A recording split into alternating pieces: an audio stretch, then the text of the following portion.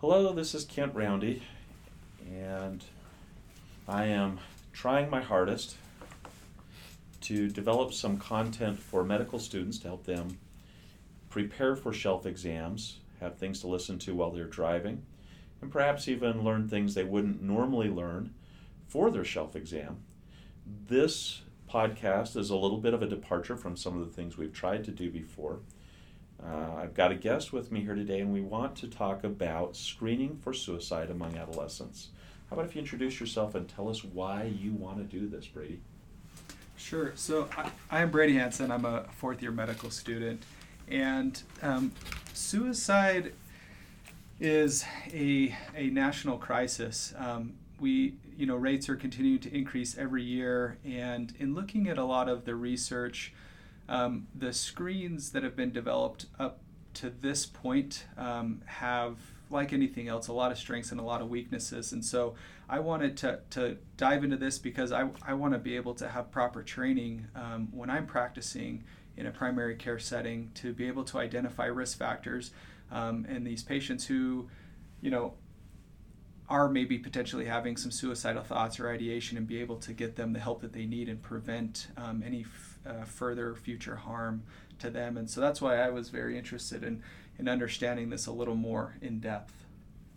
I like that a lot. You sent me 5 articles. We will paste the reference for those articles in the podcast. But I was fascinated by one of the articles that said, hey, if you're going to screen for something, you better screen well. You better be able to do something if you've screened, and what you do better be helpful. Yep. Does that sound about right? Yep. And it seems like that describes most of the problems with screening right there. Correct. All right, so let's talk about a couple of these. Tell me what struck you most in your reading about suicide screening for adolescents. Actually, one of the articles looked at screenings in schools versus a primary care setting versus an emergency department. And the school setting is actually what struck me the most, because if you think about it, it seems like a great environment to do this, to accomplish a kind of a universal approach to screening. And this has been tried, and what they found were a lot of problems that arose going off of what you had said. And one of those, I think the biggest problem is the lack of resources that goes along with a lot of the positive screens that they may not have foreseen that they were going to get back. And so with all of those positive screens, they didn't have properly trained individuals.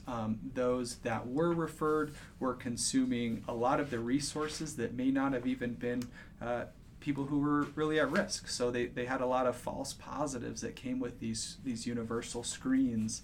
And so they were running into a lot of problems with burnout, with training, with keeping people enthusiastic about it, as well as the budget side of things. They were consuming a lot of the money that they had set aside by going into these universal screens.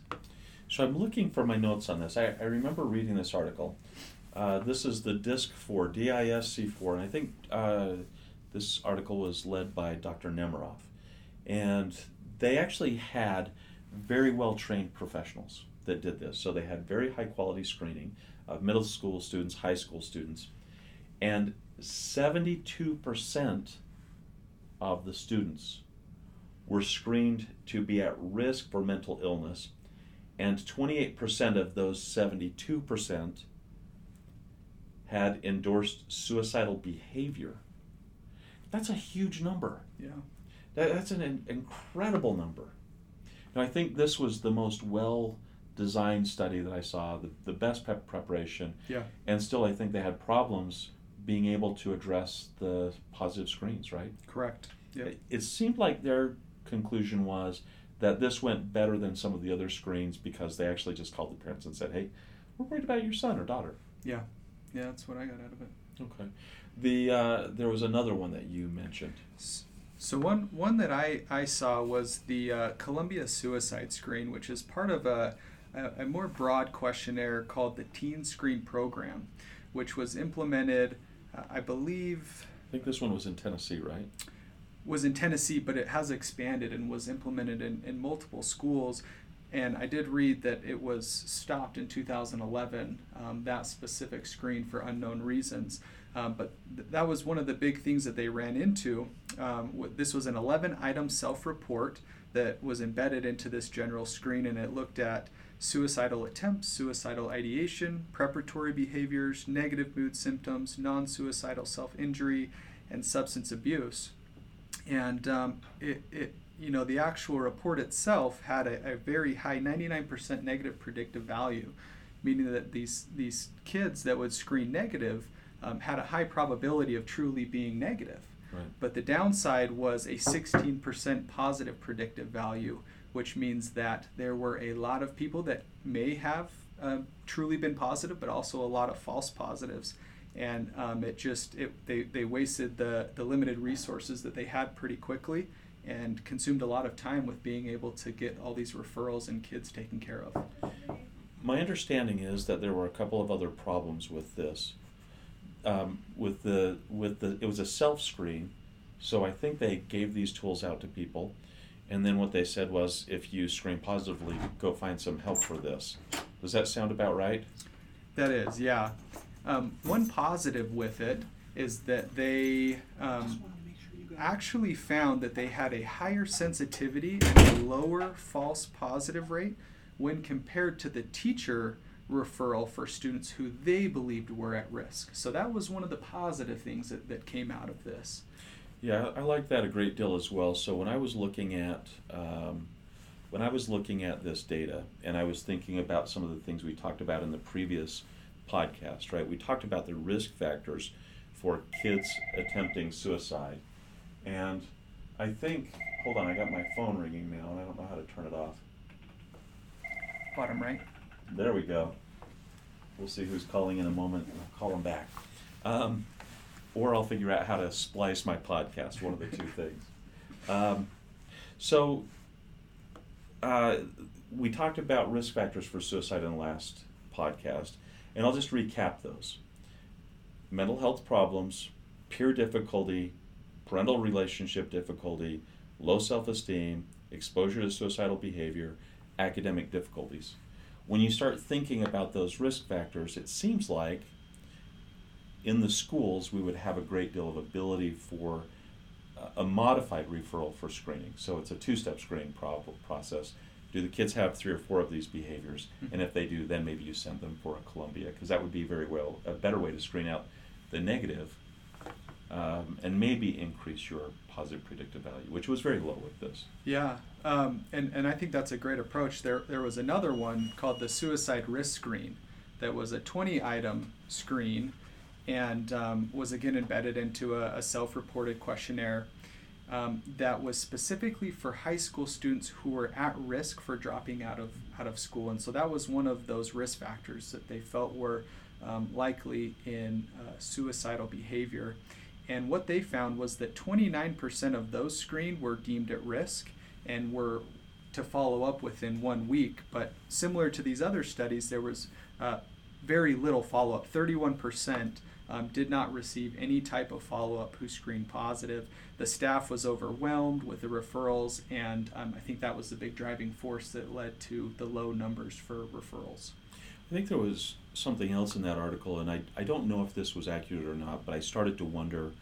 They commented on the importance of having full staff buy-in for this, right, and having the resources to do it. And I suspect that one of the problems was, well, if we can't do it, we can't buy into this. Mm-hmm. And I think one of the set of recommendations that you gave me was very fascinating. The U.S. Preventative, the U.S. PFTF, the U.S. Preventative Force Services Task Force has made the recommendation that you screen only if you have services. Correct. Yeah, I thought that was interesting. So their overall recommendation is that screening is not warranted due to insufficient data for the general population. Mm-hmm. But if there are a specific risk population of individuals with appropriate services in place for follow-up, then absolutely. Okay. Yeah. Screening development. Where are we going with this? What is the direction we're headed? So I think it is just a work in progress. They've been working over the last 2 decades to come up with this perfect type of screening tool, again, to help prevent future suicides. And I think what they're starting to see, they're seeing some good results with some of these screens, but they've implemented other screens to identify some of the risk factors. So they're catching some of this suicidal behavior with other risk factor screens. For example, the depression screen, which is commonly used within the primary care provider's office. One of those being the PHQ-2, which is a 2-question that will, if positive, will go on to the PHQ-9, which part of that has a question about suicidal behavior. So again, looking at some of these risk factors such as depression or substance abuse, looking at alcohol use or other behavioral illnesses, are helping to identify these without having actually just a self-stand suicide screen. Okay. 2 other areas of interest that you identified. One, primary care physicians.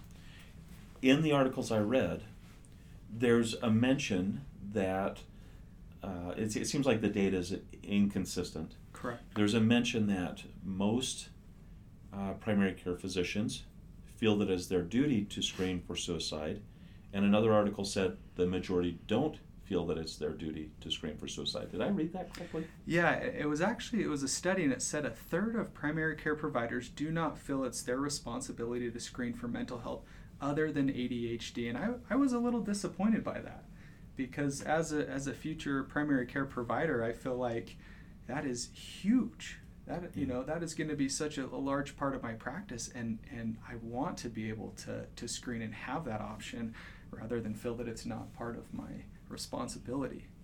I think it's interesting that screening, again, the problem is we have this highly morbid condition, or a high mortality condition, right? Suicide. The probability of a suicide is very low, which makes our positive predictive value very low. Right? It does seem like, though, if we're screening for mental illness in general, that we can reduce the morbidity of the illness. And probably we can screen effectively for depression and suicidality, or even other mental illnesses, and have that be part of a physician encounter. I agree. One of the other things, just since we're on this topic of primary care providers, was, and this I think was one of the things that stood out to me, is that a lot of primary care providers don't feel that they've had the adequate training, psychiatric training, to be able to address some of these issues, as well as they get a lot of anxiety bringing up these questions. So one of the articles said that 11% of these primary care providers even bring up any topics of suicide or ask these type of screening questions, which is alarming to me, because I feel like that is a good setting to be able to approach this topic in a safe environment. And a lot of these children and adolescents come to their primary care provider because they feel safe to share those emotional problems with them. So I think future training in that is going to be very important, so that we as primary care providers feel more comfortable. Along the lines of medical providers and being able to identify who would have the most benefit from being screened, I was intrigued that emergency room physicians might be in a setting where screening for adolescent suicidal risk was actually meaningful. Emergency departments are very, very busy, and yet the article made a compelling case, one of the articles you gave me, made a compelling case that these were also risk factors for suicide, having medical problems. I'm in the back of my mind, I imagined children who are being injured by parents, or are living in dangerous locations, who are not having their medical needs met, might be at higher risk for suicide. So they made the case that a screen in the emergency department was worth exploring further, I think. I agree. Yeah, and I think also on the other side of that, one of the problems they saw with the emergency department was similar to some of the problems they saw with a school or the primary care providers with lack of resources. So in one study, 24% of pediatric hospitals in the U.S. Have mental services available on site, which was emphasized as being very important. You know, if someone were to come in with suicidal ideation, it is extremely important that they get some type of workup immediately. And another one was that 10% of the ED physicians screen patients for behavioral health issues. So you have, you know, a small percent of the physicians actually screening, and then another small percent for, you know, lack of resources on that site. It's a daunting problem. I think what I learned from all of this was we don't have a great way to screen. Mm-hmm. We're working on getting a better way to screen. If you are going to ask the questions, you need to be able to know how you're going to address them. We talked about the immediate management of suicidal ideation in the last podcast. Uh-huh. If you have somebody that you're screening for depression or anxiety or even suicidal ideation, longer term treatments or more durable treatments, not just crisis management, which is more what we talked about before, but actual treatment. What kinds of treatments do you need to be able to access or refer to if you've identified somebody that's at risk for suicide or has depression? So we talked a little bit about getting a safety plan in place for that short term, but for more long term, some types of therapy, cognitive behavioral therapy, showed that it was beneficial, as well as DBT. Collaborative care is extremely important, making sure that the physicians, the behavioral therapists, the family members are all on the same page and have kind of the same plan. As well as of long-term, again, we talked about reducing the lethal means that could potentially lead to harm with continual monitoring. Yeah, those are challenges. And of course, one of the things that was most fascinating to me, well, actually I'm going to wait and come back to the thing that was fascinating to me. I'll just add DBT, dialectic behavioral therapy, for some populations, I think the article said, and I suspect that is largely for patients who have borderline personality disorder diagnosis. And the CBT, I think, would probably be more broadly applied to depression or anxiety leading to suicidal ideation, and potentially even simply suicidal ideation, but I would have to follow up on that. I don't know the answer to that for sure. The last thing you mentioned was collaborative care, and there have been a number of articles talking about having these teams that are both medical and psychiatric teams and how they seem to affect the outcomes in mental health care and general care. And perhaps I'll get a student to tackle that at a future topic and see if I can't increase my understanding of that and how that might change healthcare in the United States. One of the last things I noticed about this was that if we have legislative changes, that affects suicide. So I didn't know that placing catalytic converters into cars change suicide rates. Did you know that? I learned that. I didn't know that. I didn't know it either. I was aware that barriers, right? So these buildings that are very tall, we've built barriers around it. It makes it hard for people to jump off buildings. Bridges. Yep. Some legislative changes to access to firearms. Apparently, this article made the statement that those things seem to change suicide rates. Yeah. I think it's hard to prove that because I suspect that if we're not changing the problems that lead to suicide, there's another pathway found. But I think there's also some evidence that many suicides are impulsive, and if you can slow down how quickly somebody can get to a suicide, that reduces the number of suicides. So things that are difficult to demonstrate with data, but seem to be accurate from my viewpoint. And if somebody has data out there that can shoot it to me, send it to me, love to hear about it. Yeah. We're trying to learn as much as we can here. All right, concluding thoughts, unless you have something else that you want to add. Two thoughts of mine. So one, being in my position in finishing up medical school, I've been able to go around and be part of different programs, different residency programs, spend time in different clinics. And it's been really great to see. We talked about the collaborative care. A lot of these clinics have behavioral therapists, behavioral professionals right there within the clinic.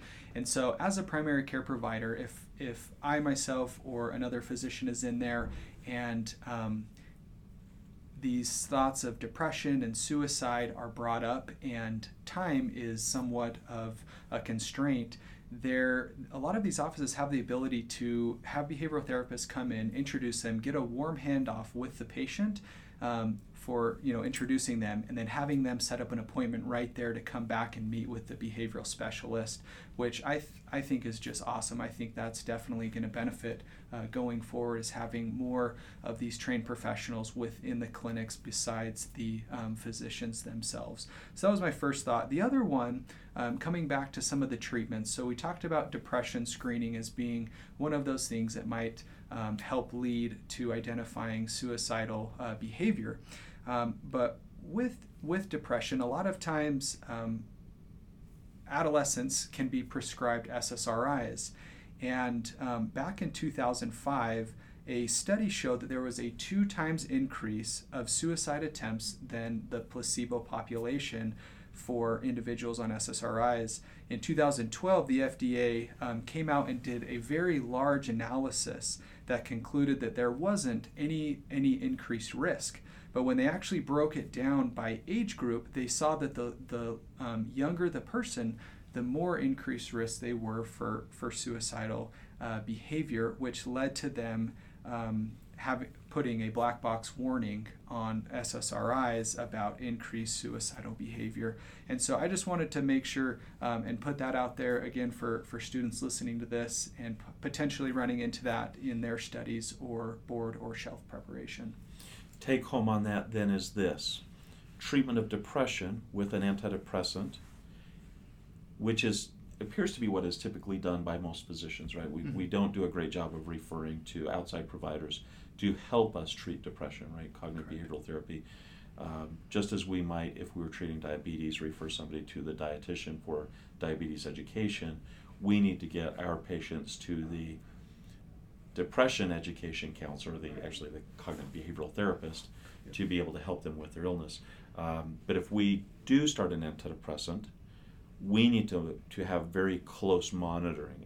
Are there recommendations for the frequency of monitoring in adolescents if you start an antidepressant? I did not run across that data in my studies. No. It seems like there's something out there about weekly visits, and it's something we'll follow up on maybe with another podcast. Yeah, sounds great. On that note, how about if we stop here? Perfect. Brady, good luck to you. Thank you. Thanks for having me. What's your next rotation? I will be at Utah Valley doing medicine and clinic. Have fun there, okay? Thank you. Thanks, Brady.